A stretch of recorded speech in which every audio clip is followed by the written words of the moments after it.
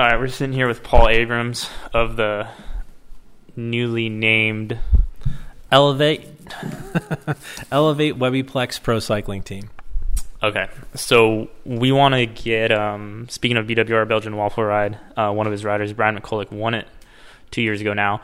So coming from a director standpoint who runs a professional team, who travels around the world and has seen the current trend of racing either going away or popping up in the U.S., where does an event like Belgian Waffle Ride sit with you guys, and where do you think that's going as far as like the U.S. demo of racing? You know, Brian won Belgian Waffle Ride a couple years ago, and the team got a ton of exposure, and it was a blessing, and I think it was really an eye-opener for us just about how much publicity and traction it got.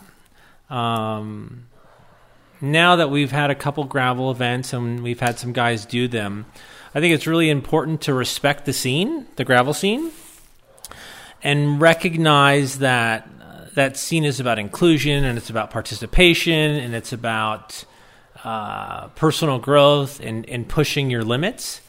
And that is very different than running a professional cycling team and being a part of a professional cycling team.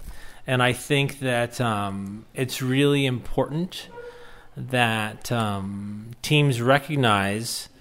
I don't really know if, you know, all of these events want the Elevate Webbyplex Pro Cycling Team to show up with the trucks and the vans and have 10 guys on the front. I think that might possibly change the vibe of the event. And I think we've been having discussions internally of how do you respect the event? How do you still gain maximum exposure without turning it into something that it's not? So speaking on that, because I've been curious myself, just for a little back history, like how long would you say you've been, you know, around the U.S. pro racing scene? How many years? We started our program 10 years ago. Not even like the program, but like you in general, like, you know, observing it or being part of it or seeing it. Yeah. So I guess, you know, since 1986, you know, I watched the Tour de France in 1986 and I started racing a bike in 1987.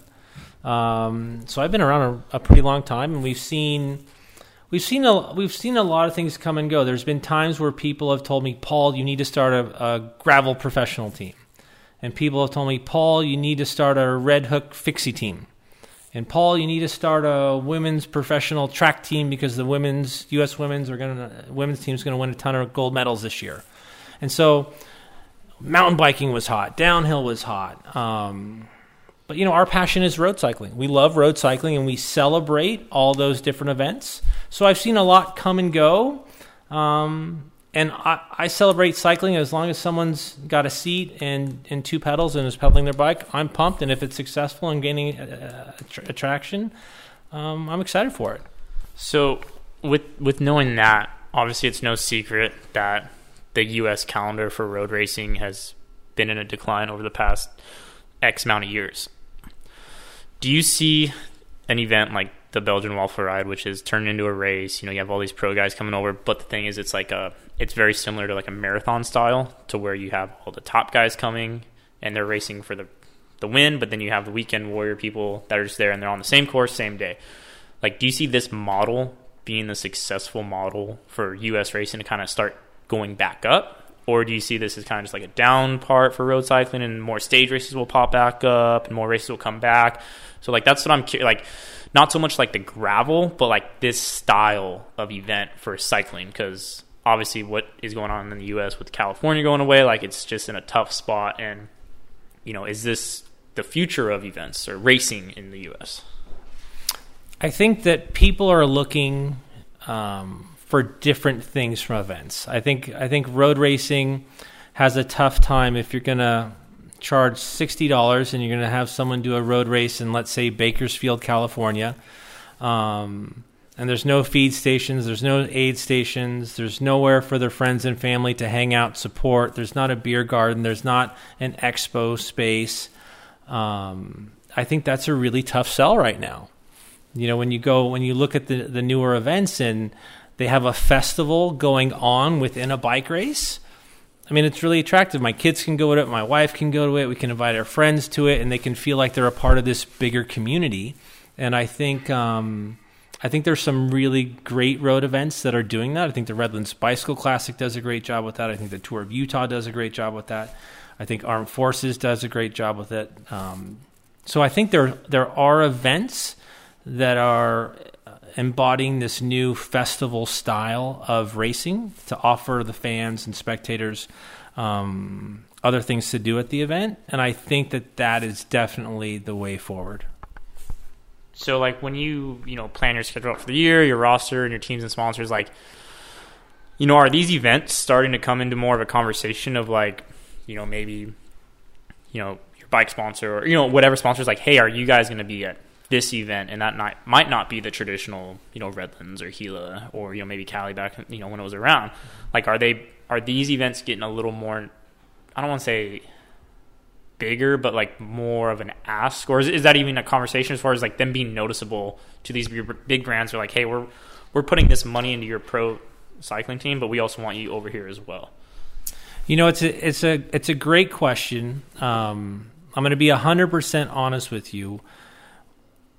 I've probably we have 24 partners, and our team is built to be the best U.S. road team in the country.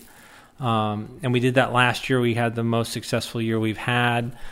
And I've sat down with our partners and I've said, okay, I've sat down with them and they've sat down with me, and there's always inquiries about doing an alternative schedule. And to be honest, it comes down to money. And so if we originally signed our contracts to do a road schedule, and now all of a sudden there's, let's say, 5 or 6 new races that pop up or that are of interest to our sponsors, it really comes down to dollars and cents. And if our partners really want us at Belgian Waffle Ride and it's not on our original schedule, well, there's a cost component to it. And so those discussions happen, but we haven't gotten to the point where my partners have said, okay, stop being a professional road racing team, start focusing on these gravel events. And so we not gravel, but alternative events. But I think we dabble just enough. Like Brian did Dirty Kansas last year. He obviously won Belgian Waffle Ride. So I think we're aware of it. At the same time, we're trying to be really true to who we are, which is a professional road racing team. That's where my passion is. That's where the staff passion is. And I think we want to go to these events to celebrate and embrace the events, and not really look like we don't pencil them in and say we want to win this bike race. Where we say, on the opposite side, we want to win Tulsa Tough, we want to win U.S. Pro Championships, we want to win Tour of Utah. The guys really want to go to Belgian Waffle Ride and have a really great ride. But we're not sending the trucks and the cars and the staff. We want them to enjoy the experience. And I think interacting with our partners and our fans in that kind of atmosphere is more beneficial to us at this time than sending a full squad to try to dominate and win those events. So, like, speaking on that, and not just talking about like the Belgian Waffle Ride in general, but with how you've seen the current landscape, or just what everything's going on with the change and the gravel, and like, do you think that in 5 years you guys will be bringing a full team there, or in 3 years, or is it still? Do you think it's going to hold on to these events of like just kind of like the cool vibe, not cool, but like just laid back, and going there for fun, or do you see like this turning into something where it is like the full pros are showing up and they're showing up with their rigs, and is that? I mean, because I think right now we're kind of in a, like you said, you've seen the trends up and down, whether it's mountain bike, downhill, or whatever. But like, is this like a trend, do you think, or do you think this just keeps getting like bigger and bigger, and more guys are coming over to it? Well, I think we're at that. The cost to some of these events now is really expensive, right? The entry fees are getting to be pretty pricey, and then you have your entry fee, and then if you're traveling from out of state, then you have your hotel fees, and then you have your food fees. So I think the events are quite pricey for the average consumer right now, and so I think that I think there's some tweaking to do with the model. for us, our partners are looking for a lot of exposure, and I think there's a lot of print exposure and there's a lot of exposure on the web. But right now, the events aren't telecast live, and so I think it's a real exciting time for these events just to see where they take it. And I think we're kind of in a wait and see right now phase. Like I said, we totally love them. We totally want to participate in them. It'll be really interesting to see. If I had a crystal ball, I would say that if I had to make a guess, I'd say the events are gonna stay. I think there's still going to be some morphing. I think there's still going to be some refinement to it. But I definitely think it's going to be probably one of the most successful arms that we have of USA Cycling. So, like, looking at, back to, like, the road style events that, you're at every year, you're participating in, the Joe Martin, the Redlands, the Tulsas. Do you see anything there that might be able to be done differently, or just, obviously there's a downward spiral with some of these events, or is it just a cost infrastructure of, like, getting the permits for these roads, or, like, I mean, is there anything different that maybe these other events are doing? You said the festival thing, but, like, just that could keep them changing, or, different courses, or, I was talking to one of the riders earlier, and they said, like, we were talking about how, a couple of these stage races, they don't change their course. It's the same thing every year, so who's going to win that stage, usually the type of rider. Like, I don't know, I don't really see sometimes a lot of, difference in each year. Or is it just, that's just how they are, and, like, sometimes it gets too costly to shut the roads down, and that's maybe why these races aren't going on anymore? I think that's a very long-winded answer, and I'm going to try to keep it as short as possible. I think that most people, including myself, who get into cycling, they get in it because they love riding their bikes. And I think there was a time where when you were a registered club or team with USA Cycling, you had to put on an event to be a club. And about 5 years ago, USA Cycling stopped enforcing that. So now all of a sudden, you had 100 clubs in Southern California that were required to participate, put on events that no longer have to. I think that is a major factor to our events going down. If you take a close look at the events that are successful, most of them are non-profit events that are regionally based events. So, like, you take, like, the Redlands Classic. It's run by a non-profit board. It's an all volunteer base, and they do it for the good of the community. If you look at an event like Tulsa, they have the local school system involved. They have the local healthcare system involved, and it's really there for the community. I think cycling struggles to put on these big, mega, national caliber events that need millions and millions of dollars in sponsorship revenue.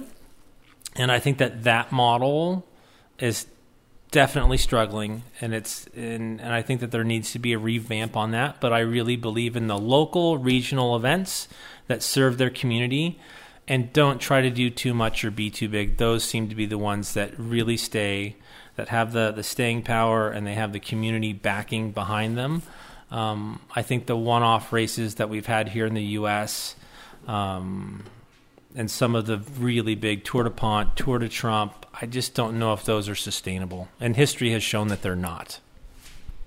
So, like, looking, back on to, like, BWR for, like, this year, like, obviously, one of your riders, Brian McCulloch, won a couple years ago. Like, this year, do you have a plan as far as you're going to send one or two, or are you kind of still just like, if the guys can do it, they can do it? I think it conflicts with one of the races, Gila, so that's obviously an issue. But, like, is that more so like, okay, maybe if these two guys are in the area, or this guy's in the area, like, that's kind of like where it is right now? Or do you, like, see, like, hey, like, you see all these pros doing it, though, like, you have the Stetina, the 10 Dam, like, maybe it would be good exposure if we send a couple guys out there that could maybe beat them, or, could be good, or I don't know, like, what's your kind of thought just, like, going into it, like, for this year? Again, our number one focus is to be the best road team in America. So, your race, that race right now conflicts with Tour Gila, and we won Tour Gila last year, so we're going to send our best squad to the Tour Gila, and then we'll have 4 or 5 guys who aren't on that squad And it's probably safe to say that 2 or 3 of them will probably do Belgian Waffle Ride. Now, that being said, since Brian's won it before in the past, Brian and I have had a conversation, and Brian is such a great teammate and such a great warrior that he's like, hey, if you need me at Gila, I'm going to go to Gila. That being said, I know how much fun he had there. I know the impact that it had in his local community with his business, Big Wheel Coaching, and I think that Brian needs to take another crack at it. So for us, the team's going to send a couple guys to help Brian, and we're going to go out there and have fun and really interact with the crowd and the community, but we're going to help Brian try to get back on the top step. Much appreciated, Paul. I think it's cool to always I think that is the cool thing about the Belgian Waffle Ride, though, is we can have a discussion and get your point of view from a professional team director that will have a couple riders there, but then also we can chat with the average Joe that's going to show up and do it. So it's just always interesting to get everyone's different perspective on this event and where it falls with them. And much appreciated for the chat, and we'll look forward to seeing you out there. That one and Gila, and seeing how you guys do it. Thanks a lot, John. And best luck to you, and thank you, listeners, for listening in.